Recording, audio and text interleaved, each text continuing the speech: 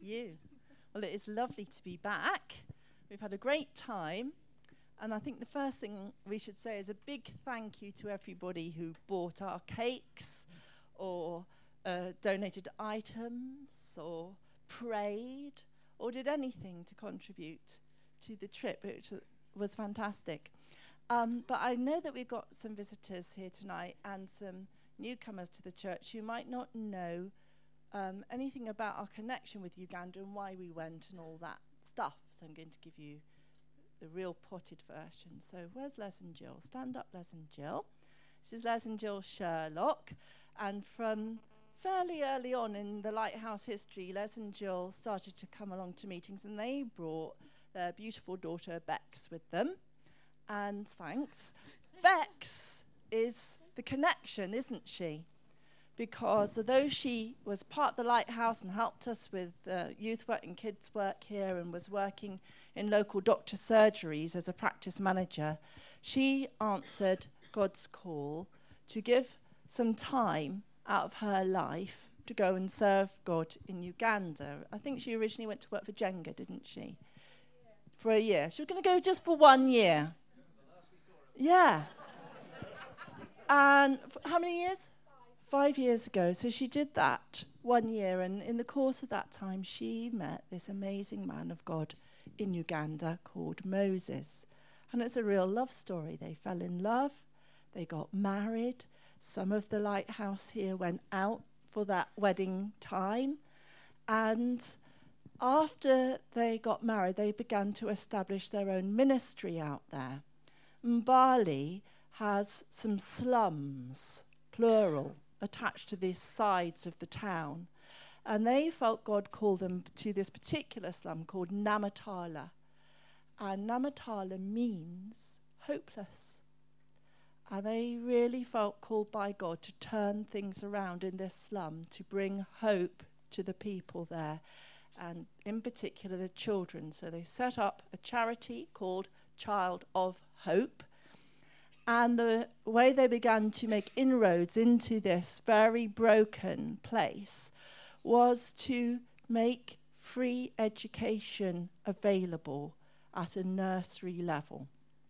And so teams from the Lighthouse have been going over the last few years, and I went with Sheila and Julie and Bryony sort of Easter time last year, and we visited their work, which was using a borrowed room about a third of the size of this hall, in which they packed in 100 children and about 6 members of staff and attempted to educate them all in one space. And somehow my heart got captivated during that time.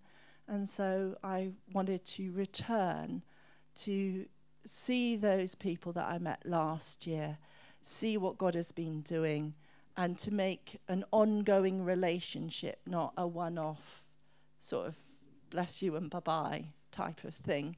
So I returned this year with this wonderful young team. I was the old lady of the group. And Josie, Joe and Chloe came, and we've had 2 wonderful weeks there. So is the PowerPoint about ready? Okay. What I'm going to do is let the girls really tell you some stories from these photos, and then I'll chip in again at the end. Is that all right, girls? Good. Let us do all the work. Yes. That's the best way.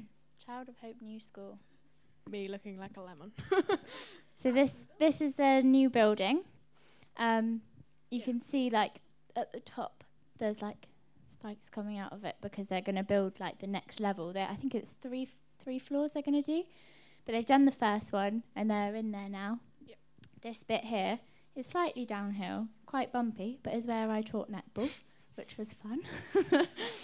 Yeah, it was good. That's me and everyone with all the kids. They have these uniforms. I don't know what. Do you remember her? Oh, Helen. yeah.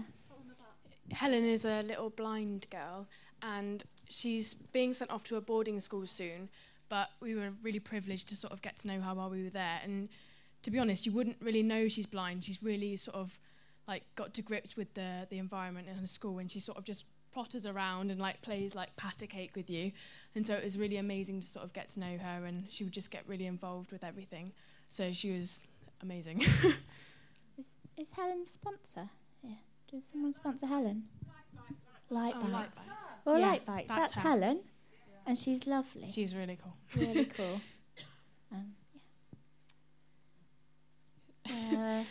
Okay, so this was my tactic, because as soon as you walk down there, they start screaming Mzungu at you, which means white person, and they just come running up, grab your arms, and try to pull you down to the ground. And I'm talking like 50 kids each, just like pulling you down. Yeah. So I tried to sort of get some order by going, why don't we all make a big circle? And I had no plan or game, but we just made a circle and then would run in and then run out, and they loved it. So that's what we did quite a lot. And then these here are the netball posts that we managed to get built. They were slightly smaller than like your average netball post because the kids are tiny. So we thought for their self-esteem we'd make them a bit shorter. And so it worked very well. It was just literally like the inside of a tyre, and they'd put this metal pole in it, and it worked very well. Teaching some netball with, I think this was primary year 1 and 2. Yeah. 1, 2 and 3 I did it with mostly. That was fun. This is where they cook all the food. For all the children. For all the children. Every day they do a meal, which generally will probably be their only meal that day, or just like one of a little bit. So they're always really grateful for that. And they just cook it in that big thing. Big pot. They make a lot of rice, which we discovered it's actually more work than we thought, because when they buy the rice, it's not like it is here, all sorted. Over there, the people that sell it obviously are just as poor as those buying it, so they try to sort of bulk up the weight by putting little pebbles and stuff in it, which obviously would be a horrible surprise when you're eating rice. So they have to go through all of this rice and try and like pick out all these pebbles, which we did one day when we went to go and cook with someone, and it must take forever for them to do it for the school, so bless them, they do a really good job. This is all of the staff at Child of Hope, and we got to know a lot of them. We had a specific meeting on the Monday where we managed to like do some ministry with them all, and it was really nice to just be able to like pray into. Do you want to say who people are?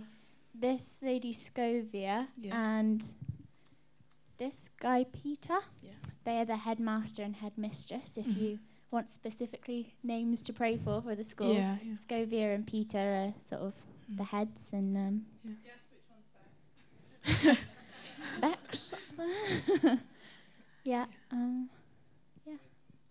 Oh, go back. This guy. That's Moses, love of her life. Okay, you can go now. So yeah, we were there over Easter. So Good Friday was the last day of their school term before the Easter holidays. So they did just a party all day, which was really fun. Basically, we made lots of stations. Like, this is Chloe who went with us. She did a sort of art station where she got big bits of paper and bought a load of paint and sequins and stuff like that. And the kids could just get really messy and just like paint it all. And then we made it into these bits of paper into a cross for Good Friday. And they loved that. And we had lots of different sort of arts and crafts that we took over with us to do with them on that day. Yep. So they all took home either we all made one of these crosses with the hearts and just various stickers. And by the end of the day, they were all over their faces. And we were like, that's not what we gave them for you. Like, they weren't supposed to go there. Cleona, she does social work. She was taught in Wales, was that right? And she went over there to help with Child of Hope, and I think she was shocked at how there's no safety net for anything. Like, if a mother dies and her child is orphaned, like, she was just so shocked. She was like, I don't really know what to do, but I think she was like, it was a complete learning curve for her. And so she came on the day and she taught the kids how to use penny whistles, and she was really good. She really enjoyed that, I think. It's a day for her. Another craft, which was hats with chosen on it. There was a verse, wasn't there, attached to this? I don't know I can't remember what it was.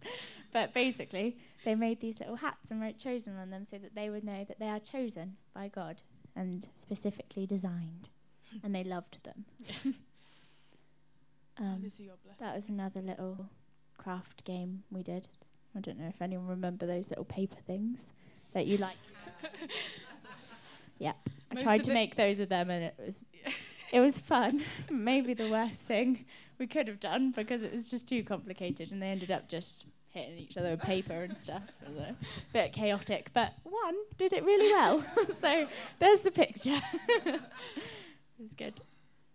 And the gospel bracelets, that was the other craft we did. Yeah. So telling the gospel on that little bracelet with the colours, which I think was our saving grace while we were there. We learnt this and we made one each on the plane. Yeah.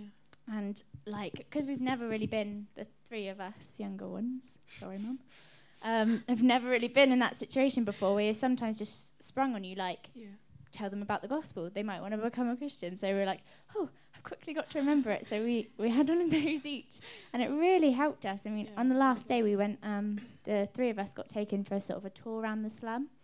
And the guy that was taking us sort of stopped us at different mothers of the children that go to the school. And we got to pray with quite a lot of them. And that was really good there because we gave them to them and told them the gospel. And it was like a really good way of doing that. So it's good.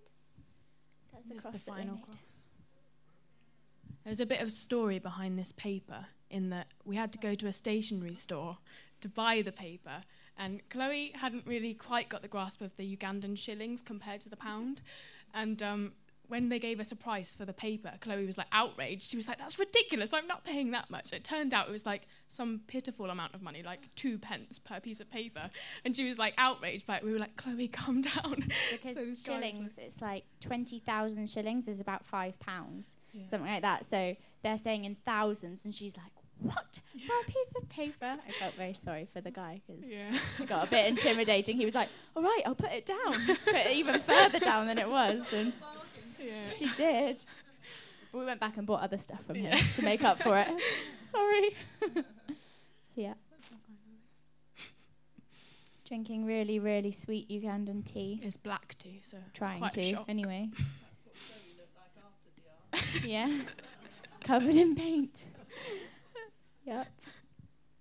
More netball, which was an experience in itself because Ugandan probably African netball is sort of more like rugby, but with a netball.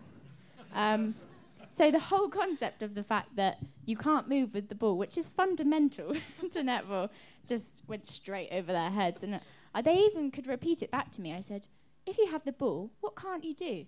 I can't run. And then as soon as they get it, it's just like, oh, I've got the ball. And they just run around. So on the last day, I sort of gave in and went, let's just play Ugandan netball. Just enjoy it. It's fine. I've tried. But it was really fun and they loved it. And I don't know if some of you remember, I said about my netball league that I play at. I asked them before I came about if anyone had some things they'd like to donate, because I was going to be teaching some netball out there. And was totally overwhelmed by the amount of stuff that we got, which is really good because it meant that we could give them like loads of stuff, like several different balls and kit and skirts for all the girls, and which they loved, having little uniforms and stuff. And we also had more left over to take to another place. So and we had a full set of tracksuits for all the staff, which apparently we didn't know. Bex hadn't told us, but a couple of weeks before they'd been asking for it because they do PE. But they don't have any specific clothes for that. So the teachers hate sort of going out and it's so hot and getting really like sweaty and horrible and then having to stay in those clothes, and that's the only ones they've got sort of for the week or whatever. So they were asking for tracksuits and Bex was saying, we just don't have money for tracksuits. Like we've got to put other things before that really. But I got donated, I think it was like 14 tracksuits or something from the county netball squad. So they're adult size, like full jacket, trousers and t-shirts, and I was like, what are we going to do with these? And we got there and Bex was like, oh, yes! So I was like, oh, good, well done, God. Yeah, he's all right, isn't he? He did quite well. This was our Good Friday celebration. We came in and we were like, okay, we'll sort of say goodbye to the kids and give them out their gifts and things like that. And we went and sat down and we had like choirs and various things like, thank you for coming. And it was crazy. So that was a really cool day. Yeah. This is the choir. And Di here on the end. Bex and Moses had literally just taken her into her house the day before that we arrived because her mother had died from AIDS. And so obviously it was like her mourning process, and when we arrived, it was sort of slap bang in the middle of it, and I think it was nice for her to like have some like younger ones just to play around, because we just were so immature. As soon as we got to Bex and Moses' house, after really intense days, it was like, let's just chuck around a ball at each other. And so Bex was like, it's really nice to see her laugh, but it was really nice to get to know Di and spend a couple of weeks with her. She's got an older sister and 2 older brothers who are still living by themselves in the slum. But obviously they don't go to the school, so there's not so much Bex and Mo can do for them, but they are trying to support them as well.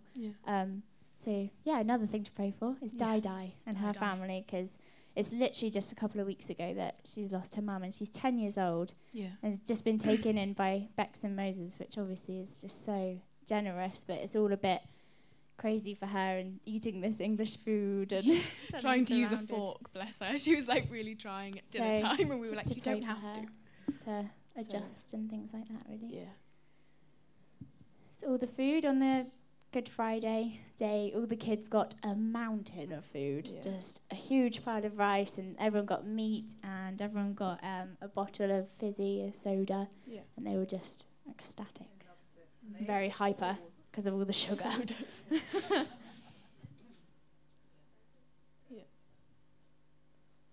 So we took out enough clothes for every child in the school to have at least one. Some had 2 or 3 items of clothing each, which we gave out on that last day, which was really fun. And they were so excited, they put them on immediately over their uniforms so that they could get them on, and they were loving it. So it was really good for anyone that donated clothes and stuff. Yeah.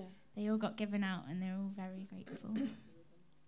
Really excited. Tell me about that pair of shoes, Jason. That was special. In the nursery, when you were trying to get the shoes for that. Oh, yeah. I was in charge of the nursery girls, giving out clothes for them. And there was one little girl that came up, and I was sort of sat on the floor, so I immediately noticed her shoes. And they weren't really shoes anymore. They used to be trainers, but they were split all around the end of the toe because her feet were just too big for them now. But she'd sort of tied them together. They tried to sort of keep them together because they couldn't get any more shoes. So I was like, right, we'll have a look and see if there's any shoes. But none of the nursery school shoes that we designated fitted her. So I was really upset, and I was like, this girl really needs shoes. This has got to work. And so I, in hope, went down to the primary school 3 area, which those girls are much bigger. And I was like, oh no, they're not going to have any shoes, but we'll see. And got this bag of shoes and went through, and there was one pair that fit her just perfectly, like slightly big, but so she can have them for a while, and they were really good, and she was just so happy, like proper black leather. Yeah, proper thick sole leather ones. So we were really excited that sort of each child had something that really fit them. It wasn't like kids were walking around with like sleeves down to the floor, like, oh, this will do kind of thing. Like there was some, like so many instances like that where it's just the perfect thing that child needed. We managed to find, and it was really good. Okay, this is our first weekend. Moses felt we needed a bit of a rest after we got off the plane, and we were like, oh, we might have been all right. And then as soon as we got there, we were like, no, we definitely needed the day just to calm down. But we got here, and Jose did a lot of netball outreach again up here, and they managed to put some more posts in, and we'd come out of our bedroom every morning, which was essentially like a school office, and there was 3 beds, and there was 4 of us.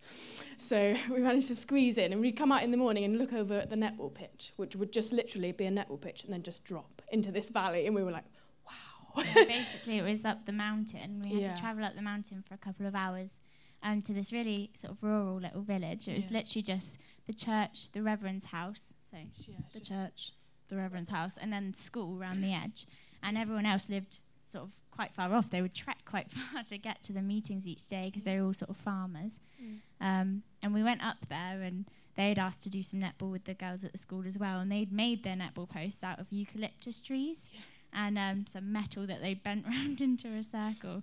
And they got there and just went, we don't know what a netball court looks like, paint one for us, and gave me some wood preservative. So we were measuring it out and going, oh, I think it's about this, and painting the court. There might be one on the next slide, maybe. Yeah, that was the view from our bedroom. They let us stay in the school because I have a bit of a thing about rats, which I think is understandable, really. But they were like, oh, okay, if you have a problem with rats, we'll put you somewhere else. So we slept in this school, which was fun. But that was our view every morning, which is really cool. Thanks, Mum. That's me in bed. Yeah, we had, like Joe said, 3 beds. And tried to sort of just wrap ourselves in our mosquito nets, which was fun, yeah. This is Moses painting out the court while I sort of directed him. Yeah, with wood preservative, which is cool. But just notice the Reverend random there. little rocks that are on the court. So it's like bit of health and safety issues on that court. Yeah. And we'd wake up and there'd be cows all over the court and they'd like poo freshly for us. So we'd be like, just sort of run round that. Yeah, it's lovely. Avoid that. Avoid the bricks and stones. Digging a hole to put the tree in, which is cool. And yeah, so I was doing it with not much, but older than the kids at the school. So this was fun as a first experience because they sort of had their own ideas about what netball was. Which, like I said, was kind of like rugby, as in running, but also as vicious as that. I was quite shocked. and I kept trying to explain, you're not allowed to touch no one else. You can't touch anyone else. And they were like, well, how would we get the ball? Like, and they'd just come up. One of them would have the ball, and they'd just take it out of their hands, and the other one would be like, oh, okay, darn, I've lost it. I was like, what kind of rules are these? So I was trying so hard to try and get some order into the game, but they were a bit older, and so they kind of would just look at each other like, who is this crazy girl trying to tell us how to play netball? But it was fun. They also got given bibs and balls and things, so they were very excited as well. Yeah. When you finished the training, they just used to come into the meeting with you, didn't they? Yeah, because the meeting sort of started quite empty because most people had no way to tell the time. So you'd say, I'll come at 11, but that means nothing. Like, we'll come when we can kind of thing. So it'd start quite empty. And once they heard the music, some more would come. But it worked out quite well because I was like, if you want to play netball, you have to just come very early. And they would come, and then I'd be like, now we're done, you can all come to church. This will be good. So, yeah, we had the whole netball team and all the mothers coming into church, which was cool. It filled it out quite a lot.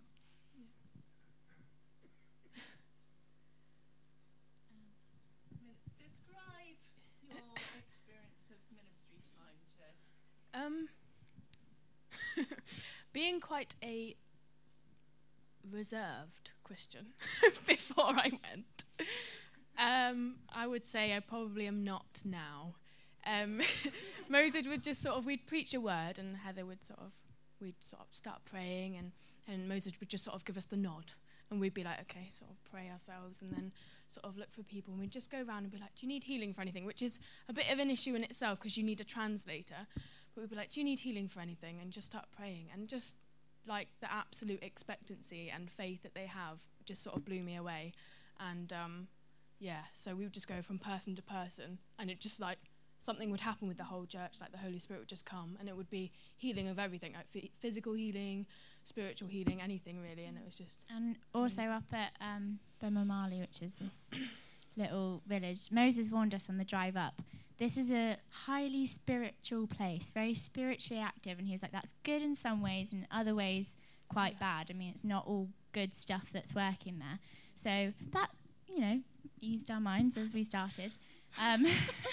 But we'd go down and pray with these people. And we're used to praying here where, you quietly pray, ask, is it okay if I put my hand on you? If you ask that there, they'd just be like, okay, or whatever. Are you not going to put your hands on me? But we were started off quite quietly, and they weren't quite sure about what we were doing because they were used to people just come and shove their hand on their face and just start screaming at them and stuff. But they have to be really taking authority so much because of this highly charged atmosphere. And one of the first little girls that I prayed for, I tagged on with Mum sometimes because I was a little bit nervous at first. And we prayed for this little girl who I think was about 9 or 10 years old. And we were praying for her and they were saying, she gets these pains in her head in her head. Sorry, heads. That is a problem. Pains in her head. Oh, is this the little? Yeah, that's the girl. And you can see I'm looking nervous. And so we laid our hands on her head and just started praying for these sort of, oh, Lord Jesus, please make these headaches go. And as soon as we said the name of Jesus, this girl just sort of went bolt straight, like flew herself back and then threw herself onto the ground and started screaming and stuff. And we were like, whoa, what's going on? At which point another pastor, Ugandan pastor, came and started praying with us and just started like taking authority. And she was like, basically it's like demonic oppression in this little girl. And I was like, what? She's like 10 years old. How dare they? Got really annoyed about it and started praying for her. And it was one of the best moments of my life, I think, because this girl was just, if you pulled her eyes open, like she wasn't focusing, she just wasn't in control at all. And we were just praying for her and just speaking into her life, saying, we cover you in the blood of Jesus. And just, Lord, will you just come and take over? And we prayed for this little girl. And then just suddenly, something just snapped. And she just sat up and looked at us and just smiled. And it was one of the best moments of my life because she was suddenly just free. And she was like, yeah, all the pain's gone. I'm completely healed. And just felt like she just looked happy. And that was one of the best moments because it was just, I felt like that sort of sense of justice in me. Like, this is a little girl. Like, you shouldn't be, like, afflicted by this kind of thing. And it was just so good. And it really started off that whole time so well because we were like, oh, we could do anything now after this. And it was really good. It was so good. Yeah. This is the Reverend's house. So, yeah, it's his back garden and his cows would just sort of sit there and chickens would run around. And we'd go in here to eat every morning and evening and maybe tea in the afternoon. And then we'd have to sort of like walk down past here and there would be sort of like a toilet, which I won't go into massively, but was just a hole. And then next to that was a room with like a bucket of water. So that was our shower each morning. So it was an experience. And yeah, it was very clean actually. We think that they actually built the walls around it for us while we were there. I think they like made a new hole and stuff for us for when we were coming, which we were very we were so grateful for because we were like, what was it like before? Oh my goodness. So we were happy. Yeah. And that's the church that got crammed into. I mean, there was quite literally like ladders coming out of the window so people could stand on the ladders and look in as well. Like, yeah, because the church was like sometimes. 3/4 of the way up the mountain. There was like several churches above and like loads of people would walk down just like to be at the conference that like Moses was sort of hosting. Yeah. So it was quite packed. They've got a building project. Yeah. This is our group. Obviously me and Joe, that's our friend Chloe. These two girls are sisters. And they helped me with the netball mostly. And the guy, I'm with interpreting. This guy is called Oscar, and he did the worship, partially. Because basically their system for worship, which was a bit of a struggle for me, coming from quite an organised sort of setting of worship, they would just have someone come up, they'd grab the microphone and just start singing a song. And then Oscar had this little keyboard that did, like the drums and the bass and stuff like that, little Casio type thing. And so he'd press play on the drums, but they wouldn't start together or agree on a song. Someone would just start singing, so he pressed play on the drums, so they're singing a really slow song, and it's like, boo, boo, boo, boo, boo. And he'd be like turning down the tempo, and I was just like, oh my goodness. Once he'd finally got the drums to the right tempo, he'd then try and find the key they were singing in, so trying different chords, and it was just like, oh my goodness, I can't handle this. But he did do really well, and in all fairness, he always found the key eventually, and he always got the drums at the right tempo eventually. And then it was quite fun. It was really good. So he did well, and he pretty much went everywhere with us with his little Casio, which was cool. And the guy at the end is Philip. Yeah. He is 75 years old. Yeah. And on the first day of my netball, I was feeling a bit overwhelmed because I was surrounded by all these girls that wanted to play. and then just a massive crowd of people that were just coming to look at the white person. So I was feeling quite like self-conscious, and realised that like all of our stuff was just in a pile lying around. And I looked over and there's all these kids going through our bags, and I was like, and he came up and sort of sensed my anxiety and was like, "I'll guard your bags." Got his little cane out and was just stood by them like, come on then, this little guy. He was so funny, he was such a legend. And he stayed there like all afternoon, just like keeping the kids in check, keeping them behind the line. He was like, back. And even though he was just this like little old guy that with a lisp because he'd lost his teeth and stuff, all the kids were just like, okay. So he kept order for me. Yeah. And he also had 10 sugars in his tea, which horrified me and probably explained the teeth. But he was really funny. And this is the Reverend's house where we ate. Yeah, a feast every day. They made this, so much of it. This is just half of the rice. It carries on. This is matoke, which is like a plantain, which they cook and sort of mash. But it's not so much like mash, because then it sort of re-sticks together into just one massive mound of carbohydrate. So it was filling, which was good. But yeah, it was really, to be honest, the food was actually really good. It was one of my concerns. I was like, oh, we're here for 3 days and we've got to eat. And we could see them just cooking outside, like just sort of tearing the meat and stuff like that, just sat on the floor and cooking it over a fire. And I was just like, oh, this is a bit nerve-wracking. But the food was really good and we got fed so well. And as soon as you finished your last mouthful, we refilled your plate again. So it was really good. We ate very well. There were lots of bananas. That's an avocado. Look at the size of it. It was a beast.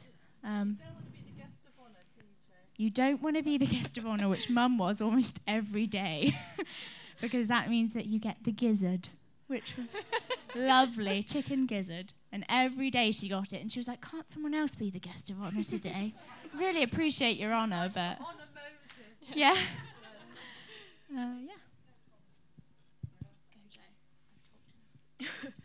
This was my family. Was this yours? Yeah. This isn't really in sequence, but one of the first things that we did was we went into the slum near the school. So we're back in Mbali now. And like we did last year, we were introduced to a mother of one of the children from the school. And this was the mother I was introduced to, Helen. And a staff member, Susie, came, and we took a shopping bag full of some food and asked whether we could be blessed enough to come into the home and cook with them some of the food. And it meant that we made a connection really to the families of the children that go to the school, and we could see how they live, what their homes are like. This lady's a Karamojong mother. There is a father, but he does not contribute anything to the upkeep of the children. He has a job, but he drinks the money on the way home, drinks it all, and then arrives often in an abusive frame of mind. So this is the pattern, I'm afraid, in the slum. It is the norm. And so what she does in the morning is she gets up early and goes to the rubbish tip. You'll see a picture of the tip in a minute. And she goes to pick over the newly tipped rubbish to see if she can find enough saleable items to perhaps buy some rice or something. She looks for bits of charcoal or something like that in the tip. And that's how they survive. So they don't eat every day necessarily. So she is delighted that her little one gets a meal every day. She was really keen to show me a photograph of a third child that she had, but that died before he reached the age of 5, which is another norm in the slum because disease is rife. They have a couple of latrines, so about 500 people per latrine. So you can imagine how quickly disease can spread. So we got to cook. Each of us was placed with a mum, got to chat to them, cook with them, and then we would leave just as it was time to have the meal, so they could have the meal just for their family and save some for the next day and so on. But again, we had our little gospel bracelets, didn't we, girls? And it was fantastic because, you know, in a lull in the cooking, while we were just waiting for things to cook through, we'd say, I've brought a gift for you. They love beads, these bracelets. And there's a story to this bracelet, and we would tell them the story of the gospel using the beads. And it became very easy then to pray with them and hear where they were with God. Chloe was fantastic with her lady because she was in a slightly different bit of the slum than us. And unfortunately, some of the drunk men arrived as she was trying to do her cooking. And they were really disrupting the time. But Chloe, of the four of us, was the best equipped to deal with that because she works in a pub. Her parents own a pub. She's completely used to talking to drunk men. She wasn't at all freaked out. And just kept on track, still told the gospel, prayed with the mum. The mum was really lifted up because she'd been so low and depressed. And each of us had this privilege. Here's Jo with her mum. And it was brilliant, wasn't it, girls? My mother was, she was a Christian already, so it was really nice to just sort of hear what God was doing.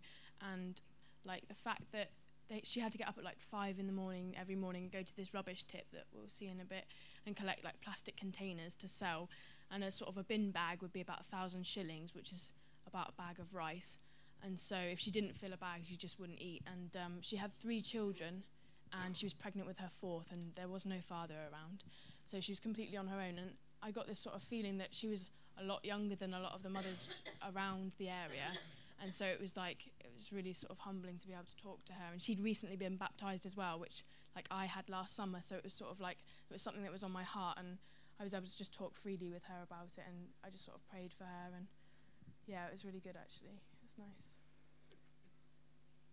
That's Chloe's family that she was with.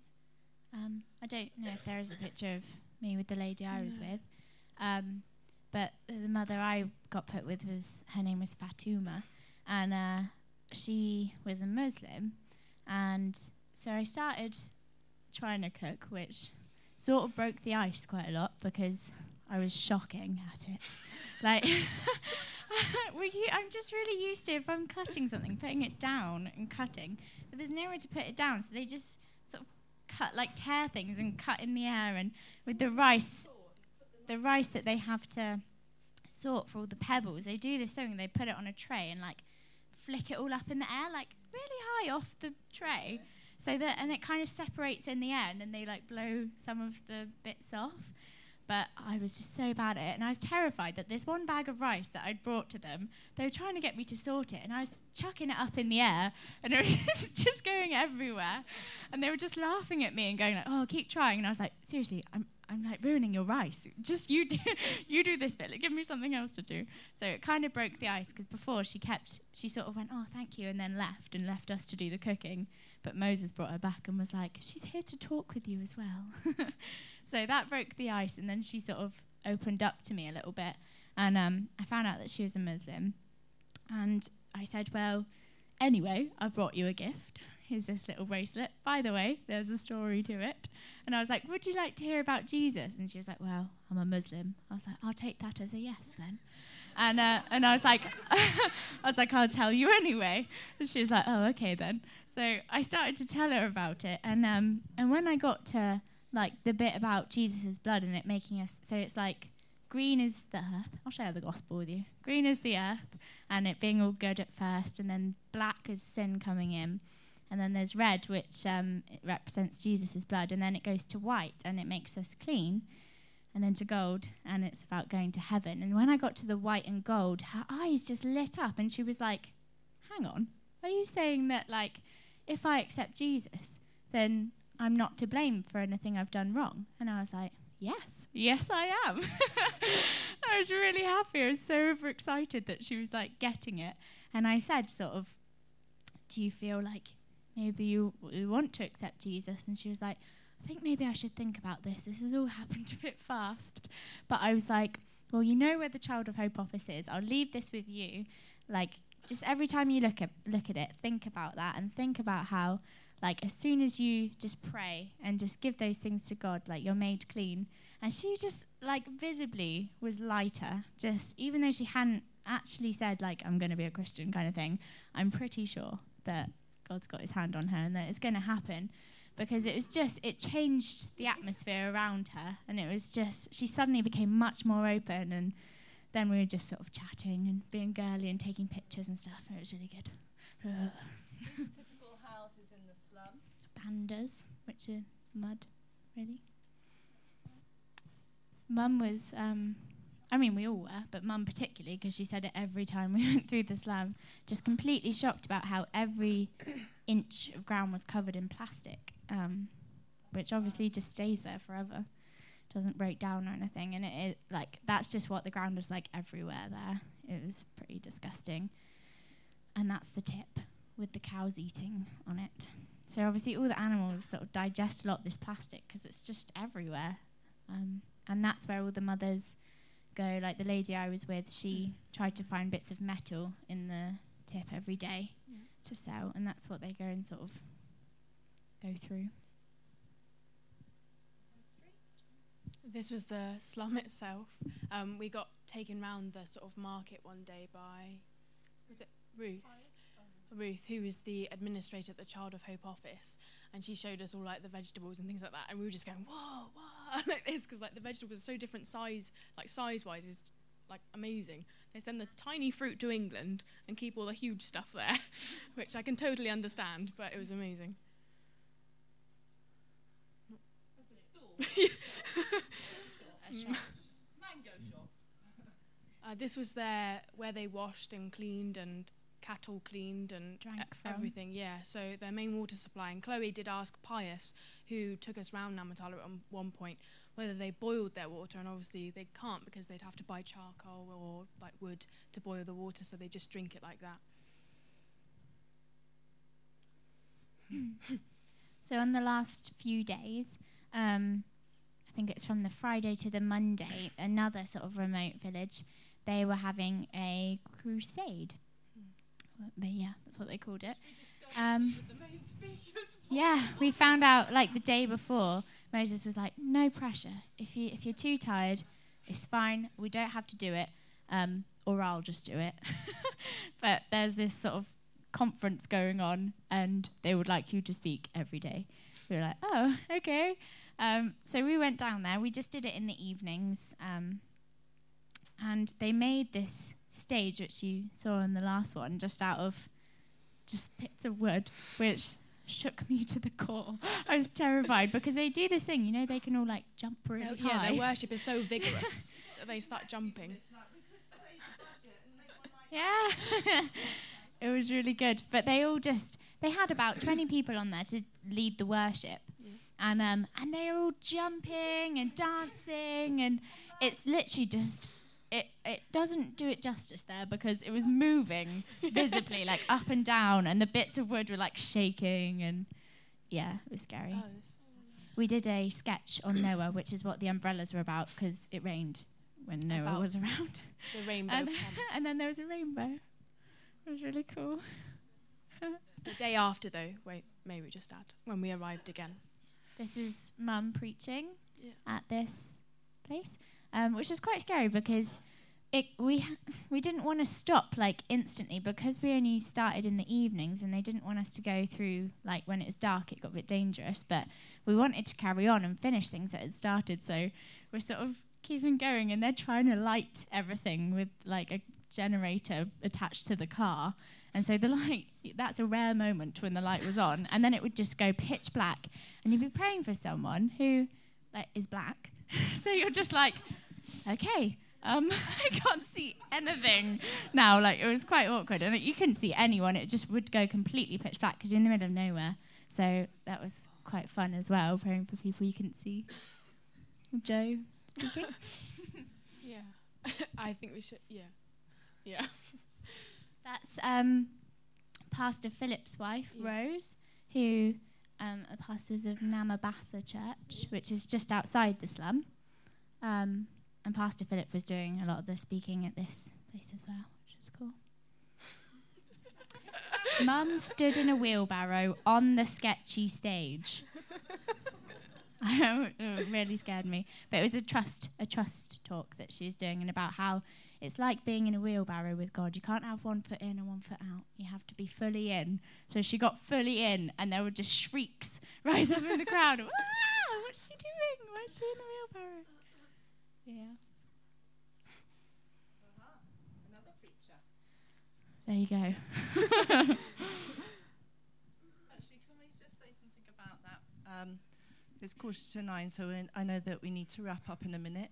But I was just so proud, I hope in the best kind of way, of the girls at this nursing event, because we had no idea really what was going on. And as Phil mentioned earlier, Moses will do a ministry time at the beginning, in the middle, and at the end. So the first thing he'll do is get up and say, anybody who needs healing, come down here now. Come on, team. Come on. Heal them in front of everybody so that they will know God is real and pay attention. So they would just get stuck right in, and then they'd think, oh, relax now because that bit's done. But then halfway through the talk, Moses will say, I've got words of knowledge about this, this, and this. Everybody come up.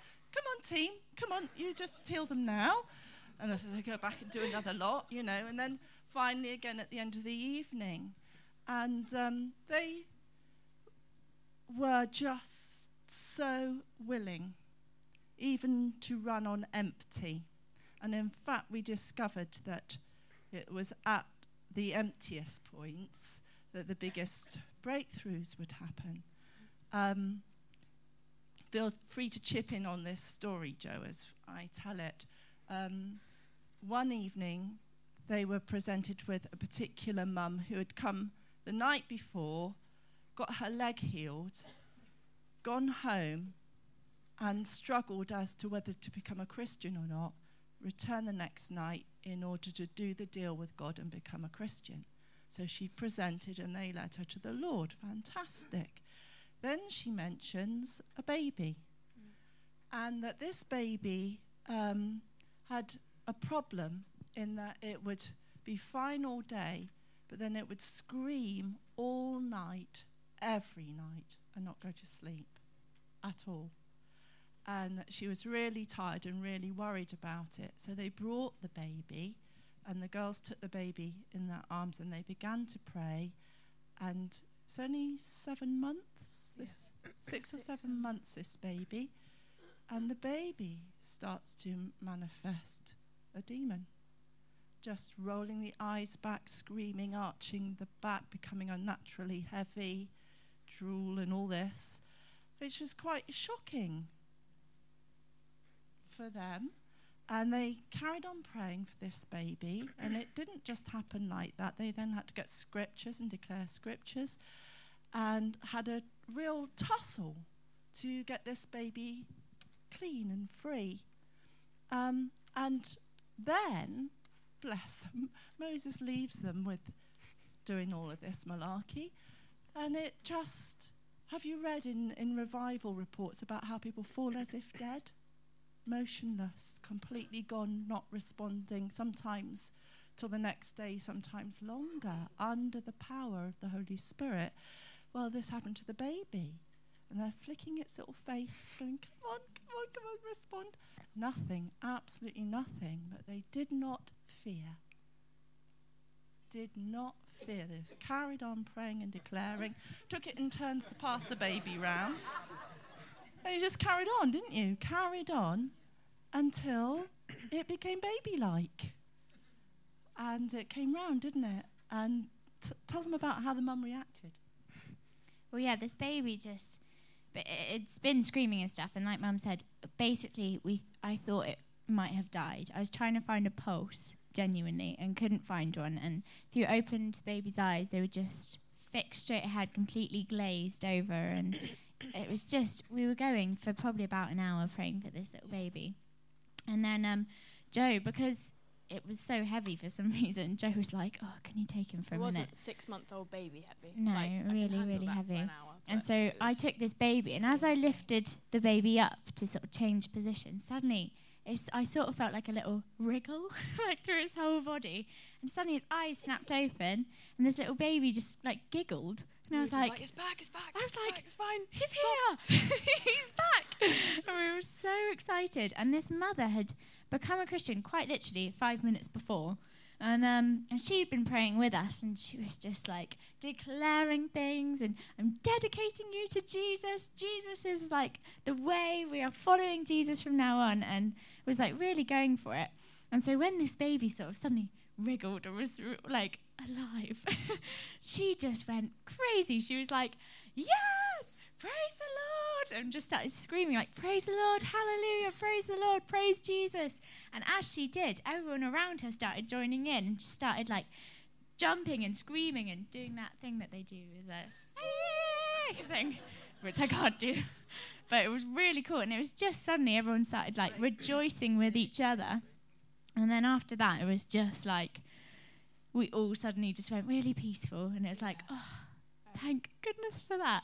It was just so good, and it was just such a sort of example of just the glory of God. And for that woman who's just become a Christian and just decided to give her life to God, for that to be the first sign, and for that baby to be peaceful, because it was the middle of night by then, so it would have been screaming, and obviously was screaming when we were holding it. So just that sign that it was just being peaceful and fell asleep in her arms, it was just such a great way to start her off on her walk, because it was just like she's got that testimony there in her arms every day of just how good God is, and it was really cool. It was a good moment. And it was the last night as well before we went home, so we were like, yes. And we weren't going to go that night. We'd sort of been given the decision, and we were so tired, like everything was so intense just sort of up to that point, and we were like, no, I think like we feel like we should go.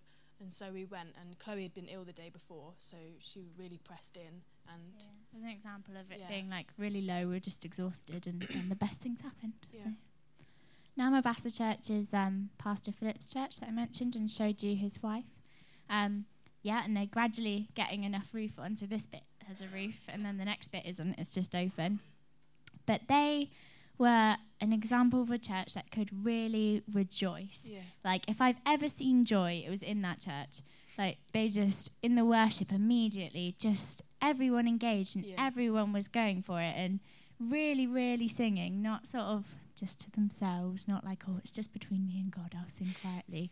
It was like, let's get everyone going. And they had these like few people who would like go and sing at the front and like really encourage everyone. And it was just so much fun to be in church there. It was really cool. And we prayed for the men, didn't we, in particular?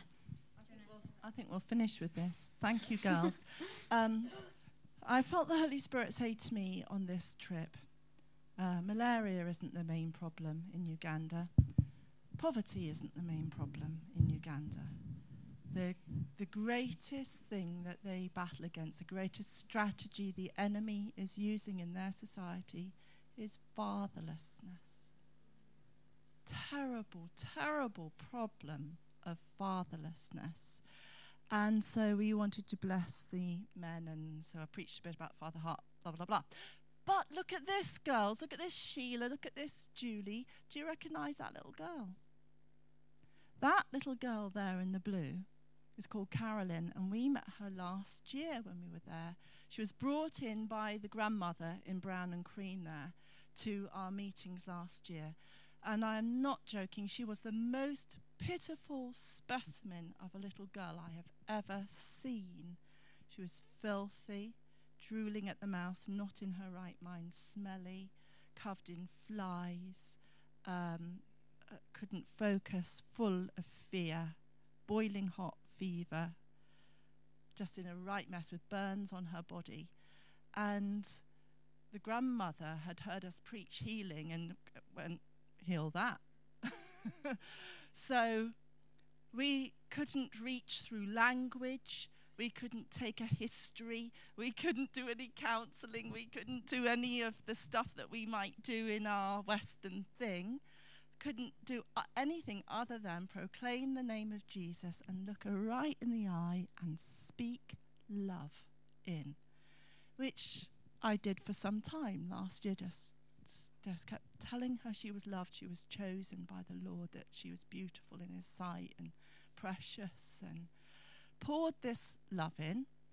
The team got money together and bought her some clothing, some underwear and some clothing, and a mattress to sleep on. And Bex arranged that Dr. Jan would get some medical attention to her, because the reason she was burnt was that she had epilepsy, and she would have these fits. It wasn't just a medical thing, because it would always happen when she was near a fire, so she'd fall in the fire and get burned.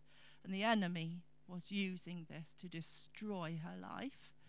Well, she had the medication for 3 months and made a great improvement, but the grandma got up and gave testimony the Sunday we were there this year and said, there's no more medication for it, finished after 3 months. So the last 9 months has just been what God has been doing in her life. And she looked me right in the eye and she could smile, and she was, to all intents and purposes, a normal little girl. This is what love can do. This is what the love of God can do. Doesn't it say love conquers all? And it was just the most amazing thing to see. So we prayed for her some more that day. So bless you girls who also poured into her last year. I think that's the picture I'd like to finish on for this year of, everybody who's invested in what Bex and Moses is doing there. You've been part of this because you've poured love in too, in your giving and in your prayers and in your support. We led a lot of people to the Lord in our trip. We saw many people healed. We saw people delivered left, right and centre. I mean, every other person we prayed for would immediately manifest a demonic manifestation. They got very good at kicking them out pretty quick. So, but this is why the devil comes to steal, kill and destroy. But Jesus has come into this world for this purpose, to destroy the works of the evil one. And we saw him do that. And it was fantastic. So thank you so much, and we praise you, Lord. So one last slide. So how could you help? Maybe you could consider sponsoring a child on a monthly basis. There's 200 children in the school and less than 100 are currently sponsored. So if you could do a small amount of money a month, you could sponsor a child through their education there. Bex and Moses will be here in about 3 weeks, so some more of those items that we collected and took, we could send them back with even more stuff for the school or clothes. They're going to be doing a stall at the Litchett Carnival in June. Maybe you would like to donate them some items to sell at the stall, crafts, cards, jams, jellies, plants, things like that. Or if you have a skill that you could offer to strengthen the work of the school, of the welfare side, in the preaching and encouragement of the churches that are also connected with Bex and Moses, please would you think about coming on a future team? Come and talk to me about it, or Les and Jill, or Phil Dowding.